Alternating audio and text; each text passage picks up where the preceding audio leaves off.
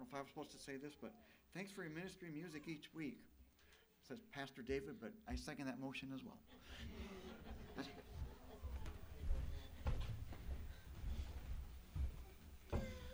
I printed off the email that I send to our accompanists and song leaders and left it up here so that the order of music would be known by all. And at the end of the email, almost every week, I say something like, "Thanks for your music."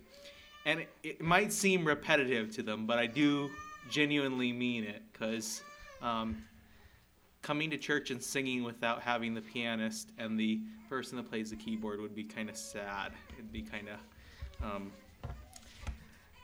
not as nice. So, anyways, that's why it says that, Scott. All right.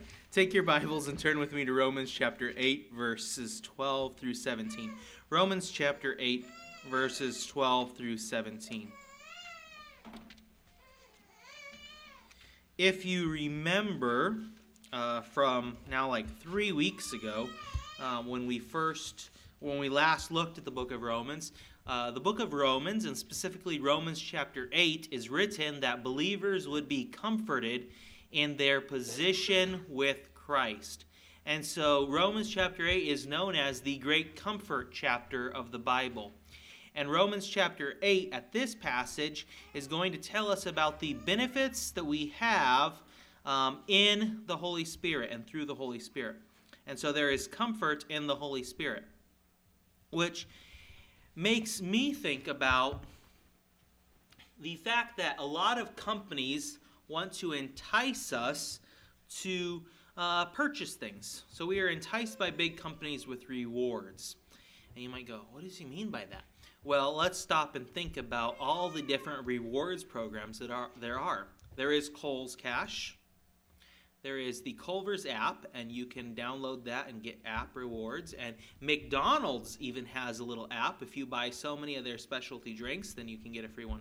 I don't do these things. I'm just telling you that they are available to you. There is Subway. You can get the little Subway rewards card. I used to do that. Don't do that anymore. We don't eat at Subway enough to make it worthwhile. Me and my wife last weekend went to Motherhood Maternity, and they now do... Huh? No, it's not an announcement. We went there to buy some dresses for Bethany. That's another story. But at Motherhood Maternity now, they give baby bucks. See, I mean, we are continually trying to be enticed to purchase things from different companies. And the benefits that we have in the Holy Spirit are far greater and do not come anywhere. All these benefits from other companies don't come anywhere close to the benefits that we have in the Holy Spirit. The big idea, what does Paul want us to understand from Romans chapter 8, verses 12 through 17 is submit to the Holy Spirit's leading and enjoy the blessings. Okay, so we're supposed to submit, and as we submit, we're going to see that he's going to outline all these different blessings that we have as we are in the Holy Spirit. Let's read Romans chapter 8, verses 12 through 17. We'll go to the Lord in a word of prayer, and then we'll look at the text a little bit in more detail. Romans chapter 8, verse 12. Therefore, brethren, we are debtors, not to the flesh, to live according to the flesh. For if you live according to the flesh, you will die. But if by the Spirit you put to death the deeds of the body, you will live. For as many as are led by the Spirit of God, these are sons of God. For you did not receive the spirit of bondage again to fear, but you received the spirit of adoption, by whom we cry out, Abba, Father. The Spirit himself bears witness with our spirit that we are children of God. And if children, then heirs. Heirs of God and joint heirs with Christ, if indeed we suffer with him, that we may also be glorified with him. Let's go to the Lord in a word of prayer. Father, we do pray that as your word is presented, that you would encourage and challenge our hearts with it. In your name we pray. Amen. The first idea is we need to see our position. And what is our position? Paul does not hold any punches. He states it quite clearly. brethren, we are debtors. We owe a debt. And he tells us who our debt is not to, and the implication is if our debt is not to the flesh, our debt is instead to the Spirit, to live according to him. He says, therefore, brethren, we are debtors, not to the flesh, to live according to the flesh. And then he goes on and he talks about living according to the Holy Spirit. And debt is a voluntary thing, right? Taking on debt is a voluntary action. You don't just happen to be in debt. You purposefully do it. So if me and Bethany went to the store and we didn't have the money and we were to swipe our credit card and purchase a $1,000 item at the store, whatever that item could be, that would be voluntarily me taking on debt.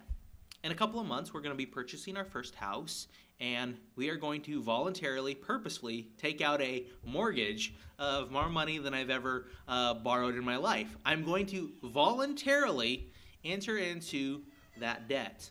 And so what we need to realize is that this relationship that we have, when we came to Christ, we took on debt. But it's not a debt that we are supposed to pay back, like we're trying to earn what we've received or something like that. Instead, it is a debt that we live for him. It is our responsibility then, as having a new master, to now live for Christ and not to live for ourselves. And so Paul comes right out and he says, therefore, brethren, we are debtors. We have a debt, and it's a voluntary action, something that we purposefully put ourselves into when we came to Christ. We have this responsibility. We have to live a different type of lifestyle. And that's because we owe a debt. And it's not like God just randomly put this debt over us and he's like calling you like some random creditor that you don't actually owe and they're harassing you. That's not the idea. The idea is when you entered into this relationship with Christ, you took on this responsibility to live a different lifestyle. And the concept really is building on everything from Romans chapter 6, verses 1, all the way through 8:11. You see, therefore, brethren, we are debtors. And so what is Romans chapter 6, what is Romans chapter 7, what is Romans chapter 8 talking about so far? And last week on Sunday morning, we looked at Romans chapter 6, and if you were here, you remember that Romans chapter 6 is talking about you are dead to sin. You died with Christ. You've been buried with Christ. You've been raised with Christ to live a new lifestyle.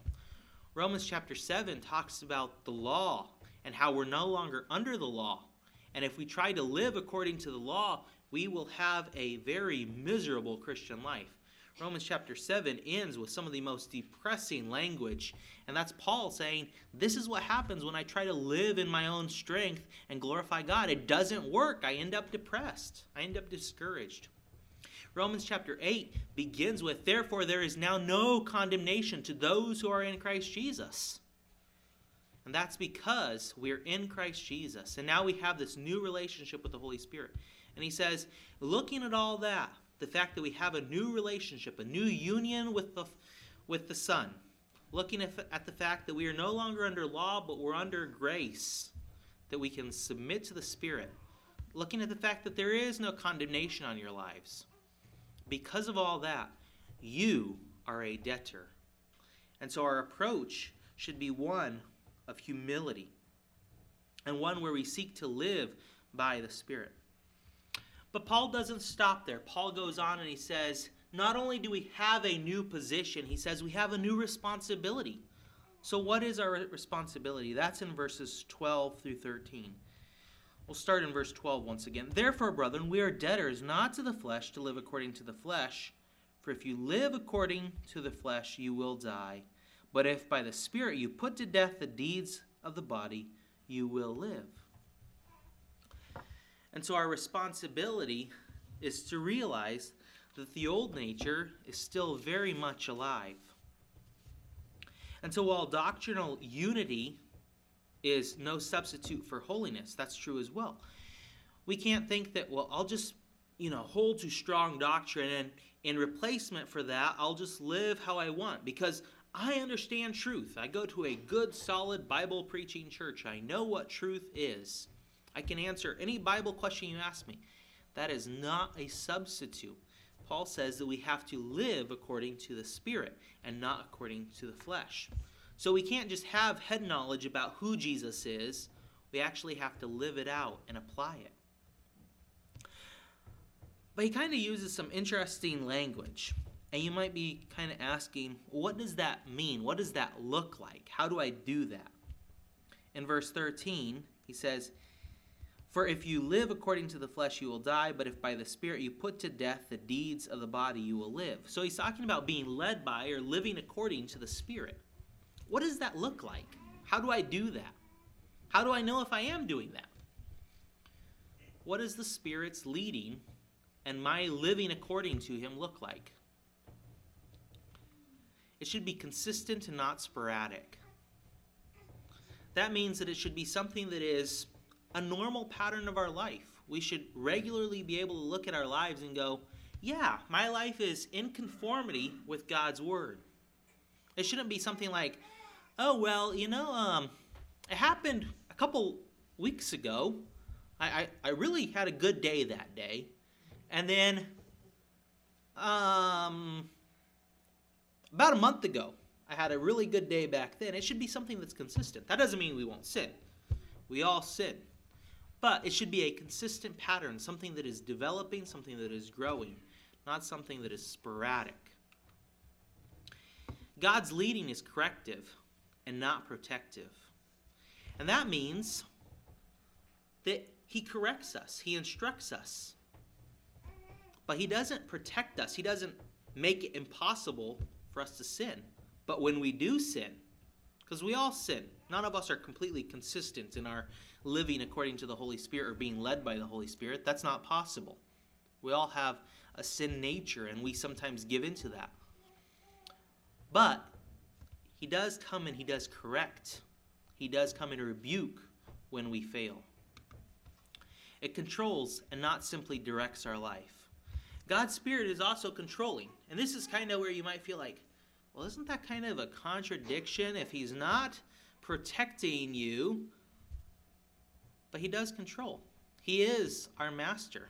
We looked at that last week in Romans chapter 6, where he talks about you are now the slave to righteousness, and you should be producing righteousness in your life.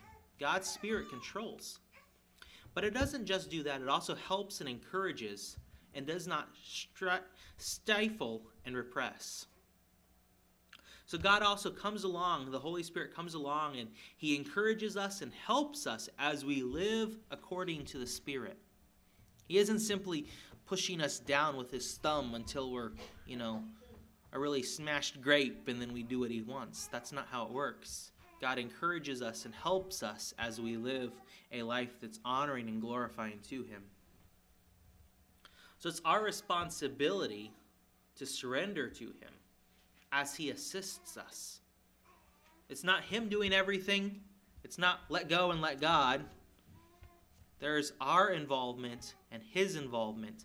And together we can live a life that honors and glorifies God. But after Paul's talked about our new position that we have, that we are debtors, and he's talked about our responsibility that we are supposed to live according to the Spirit, he then goes on and he's going to list a number of benefits that we have because of this relationship that we have with the Holy Spirit. Now the first one is in verse 13. And there's a positive and a negative to this benefit. Verse 13. For if you live according to the flesh, you will die. But if by the Spirit you put to death the deeds of the body, you will live. Note the interesting paradox. Death will happen. You see that in verse 13? If you live according to the flesh, so if you're living for your flesh, you're serving your flesh and not serving the Spirit, what happens? Physical death, early death. You will die. Not you might die. He says that there is a consequence for living a life that is in disrespect to who God is. But the other way, there is death too. But it's not death of you.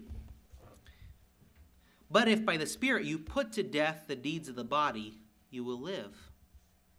So either way, there's death. We can't avoid death.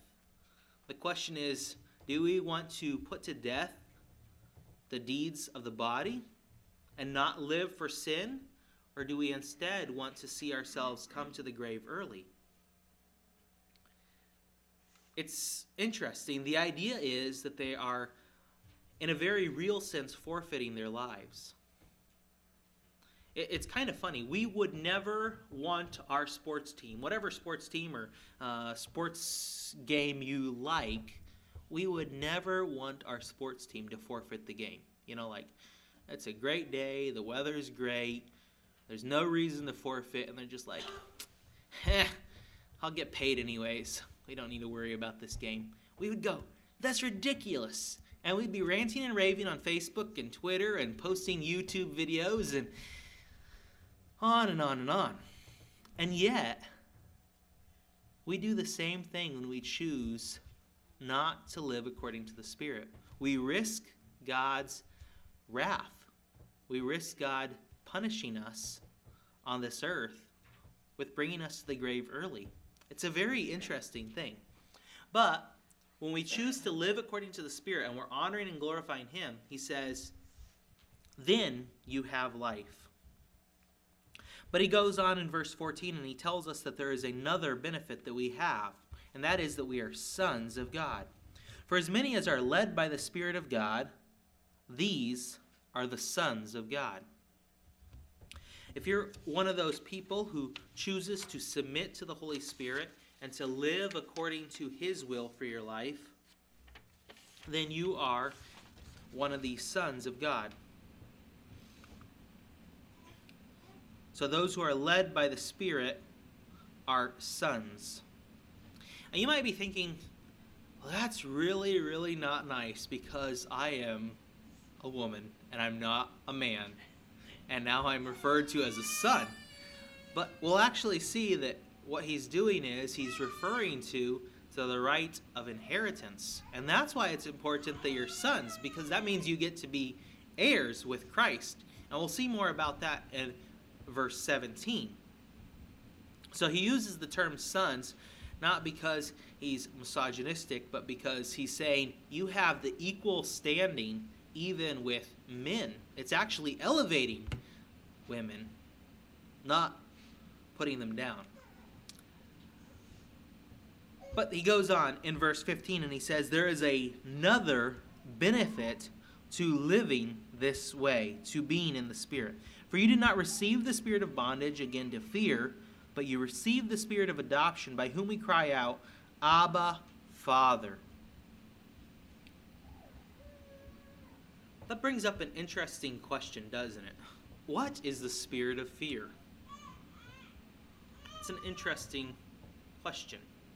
One that I wrestled with, because what does it mean for us who have no condemnation? Because that's how Paul starts Romans chapter 8, right? He says, there is therefore now no condemnation to those who are in Christ Jesus. And then here he says, for you did not receive the spirit of bondage again to fear, but you received the spirit of adoption, by whom we cry out, Abba, Father. So why would he bring up fear when there's no condemnation? And what he's saying is, now that you are under grace, you're no longer under law. And so you don't have to fear. Because we're not worried about paying the penalty for those sins. If you've ever had kid or watched a kid or interacted with kids a lot, it's interesting. They may never do something like touch the stove or try to walk down the stairs by themselves, right? They might, but they might not. But as soon as you tell them, don't touch the stove or don't try to walk down the stairs by yourself, that becomes something that they want to do. But it also reveals to them something that's wrong, because their mom or dad or their guardian or whoever's watching them has said, don't do that. That is wrong. Even if it's not a moral thing, for them to do that because they were told not to do that is then sin. And so when the law came, all of a sudden, we knew when we were sinning even more, because there's over 600 commandments in the Old Testament law code. And so now all of a sudden they know all these laws, and they know that they continually break them and that they are never able to fulfill these laws. And that brings fear. God said, don't do this, don't do this, don't do this, don't do this. And in your own ability, just like Paul finds out in Romans chapter 7, you can't do it. Paul couldn't do it. And he was the best of them all. He says, concerning the law, he was really good at it. But he says when he tried to live and honor God that way, it didn't work. Okay? And so what he's saying here is, now that you have the Spirit, it's not a spirit that leads you back into fear because, oh, what about the laws? He's saying you are now sons. You are now adopted. And so now you can cry out, Abba, Father. You have that father-son, father-child relationship. And that should be something that you enjoy, something that you love. So the big idea is knowing we are deserving of God's wrath. That's what the spirit of fear is. Knowing that we are deserving of God's wrath because we have and we know what the law is. And we can never fulfill it. We cannot fulfill it. And so Christ came and did it for us. Okay? So we can cry out, Abba, Father. It's interesting. I'm not saying don't say this. But it is interesting. When you listen to some people pray, they hardly ever refer to God as Father. They'll say, Lord, Lord, Lord, Lord, Lord, Lord. And God is Lord, okay? Jesus is Lord. I'm all for that. However, if you never talk to God as your Father, you should examine your life. Are you truly a child of God? Do you have that father relationship? Or is he simply somebody that you view as an overmaster? Or do you see that father relationship in your life? It should challenge you. When you pray, you should approach God as Father, not simply as Lord. It's not bad to say Lord, but you should also, when you go to him in prayer, cry out.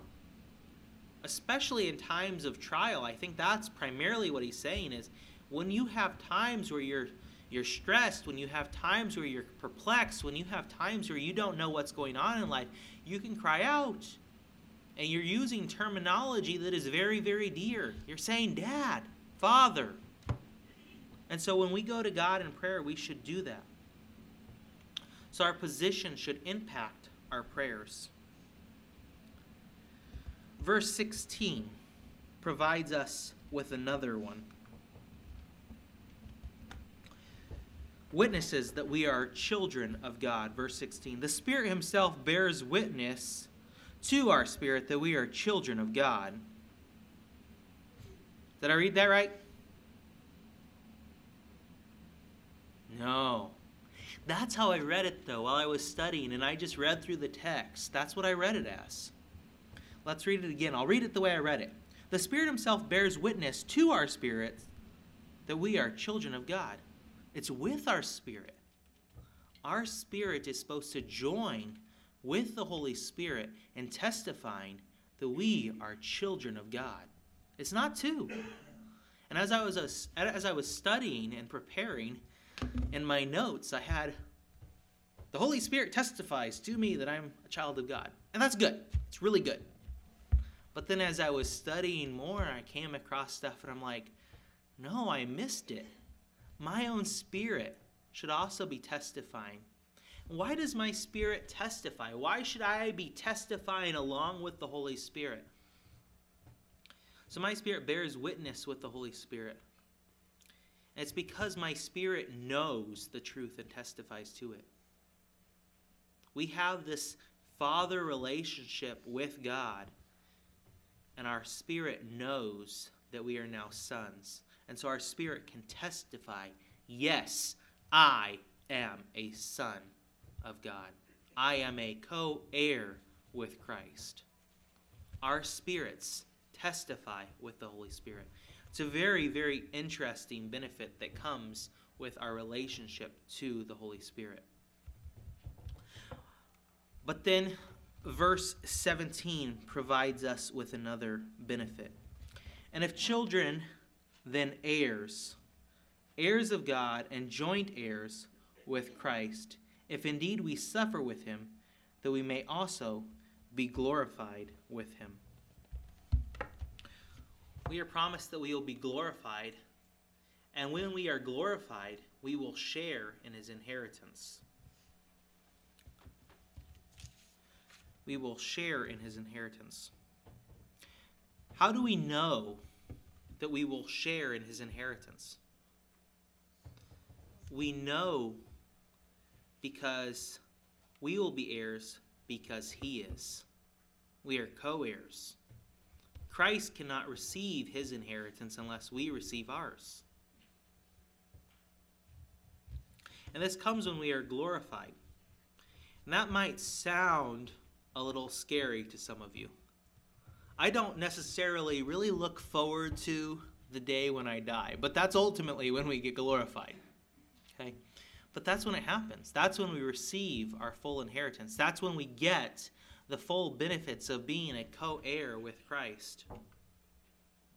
So our inheritance comes when we are glorified. But notice, this comes with suffering. And if children, then heirs, heirs of God, and joint heirs with Christ, if indeed we suffer with him, that we may also be glorified together. What is the suffering?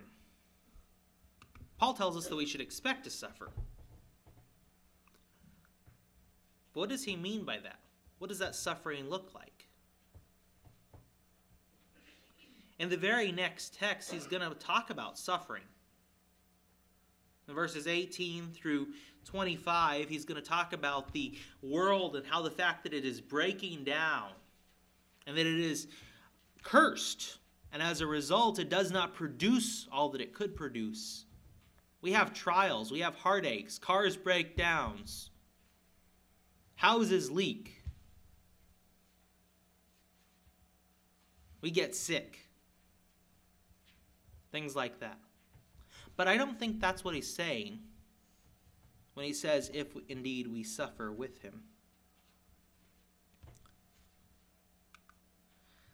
It's not the suffering because of sin either. If you go with me to 1 Peter chapter 2, verse 20, you see Paul talk about suffering because of our sin. Or Peter talk about suffering because of sin. 1 Peter chapter 2, verse 20. And keep your finger there because we'll be in 1 Peter 4 in a little bit. 1 Peter chapter 2, verse 20. Paul's talking about the fact that some people suffer because of sin. For what credit is it if when you are beaten for your faults, you take it patiently? For when you do good and suffer, if you take it patiently, this is commendable before God. You can't say when you go to prison because you killed somebody because you were driving under the influence, I'm suffering for Jesus. They put me in prison and it's for Jesus. That doesn't work. That doesn't make sense. Right, Randy? All right. But when you're doing good, when you're doing what is right, and then you suffer for it, that is something that is commendable before God. 1 Peter 4, verse 12 or verse 15 is going to say the same type of thing. 1 Peter chapter 4, verse 15. But let none of you suffer as a murderer, a thief, an evildoer, or as a busybody in other people's matters. We're not supposed to be suffering because we're sinning. It's expected that you'll suffer because of sin. It's part of the consequences of sin. But we're supposed to suffer with Christ. It's because we suffer because we are in association with Christ. And so you see he goes on and he says it is in connection with Christ. It's in connection with Jesus. when you look at the full context of 1 Peter chapter 4, verses 12 through 19, he talks about this in greater detail. He tells us that we should expect that we will face suffering, that we will face trials. Beloved, do not think it strange concerning the fiery trial which is to try you, as though some strange thing happened to you. But rejoice to the extent that you partake of Christ's suffering, that when his glory is revealed, you may also be glad with exceeding joy. If you are reproached for the name of Christ, blessed are you, for the Spirit of glory and of God rests upon you. On their part, he is blasphemed, but on your part, he is glorified. But let none of you suffer as a murderer, a thief, an evildoer, or as a busybody in other man's matters. Yet, if anyone suffer as a Christian, let him not be ashamed, but let him glorify God in this matter. For the time has come for judgment to begin at the house of God. And if it begins with us first, what will be the end of those who do not obey the gospel of God? Now, if the righteous one is scarcely saved, where will the ungodly and the sinner appear? Therefore, let those who suffer according to the will of God commit their souls to him in doing good, as to a faithful Creator. When we suffer with God, not only do we glorify him and elevate him and put him on a pedestal, but ultimately it also leads to our own glorification. And so when you go, he says in verse 19, therefore let those who suffer according to the will of God commit their souls to him in doing good, as to a faithful Creator. When we suffer because of our connection with Christ, when we do like Philip did, or when we do like Andrew did in the Gospel of John this morning, and we tell people, I have found the Messiah, come and see, and they mock you for it, or they distance themselves from you, or they don't want to come to your family gatherings, that brings glory to God, but it also, that suffering will end up in God taking care of it. And it points to God's goodness and faithfulness in creation. And he says, if God is faithful in those things, he will be faithful in also glorifying you. So it ends in not only your being glorified, but also in God's glorification. So what does Romans chapter 8, verses 12 through 17 mean for me and you? How is my life changed? Or how should my life be changed? I don't have my conclusion. Oops. You have it, and I have it here. So I will tell you. Realize you're a debtor. You and I owe a debt. And it's not a debt to try and pay Jesus back for what he's done. We can't do that. We would fail. That's why Jesus had to come and die. Jesus came and died because we can't pay him back. But we live a different type of life because of our relationship with God. And he says, you are a debtor. Realize that it is your responsibility to live this kind of life. You're supposed to live according to the Spirit. But then we should also enjoy and take comfort in the benefits that are found in submission to the Holy Spirit. And these benefits are avoiding early death. I don't know about you, but I don't really yearn for the day when I'll die. I'm pretty happy with life. I have the job that I've wanted for the last 11 years. I have a beautiful wife, beautiful baby. We're getting ready to buy a house. I mean, life's pretty good. I'm pretty happy. I definitely don't want to go to the grave early because I'm living in sin. That would be really sad and stupid, okay?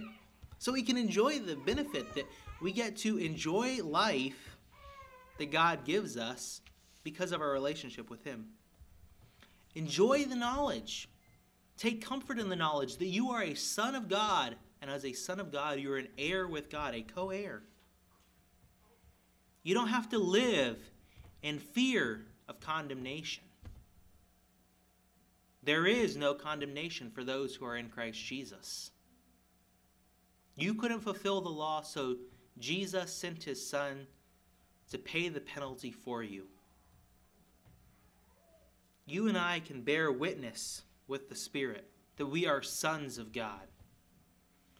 And finally, as we go through suffering, and we will suffer with Christ on account of our relationship with him, know that it results in his glory and ultimately our being glorified and being transferred into glory.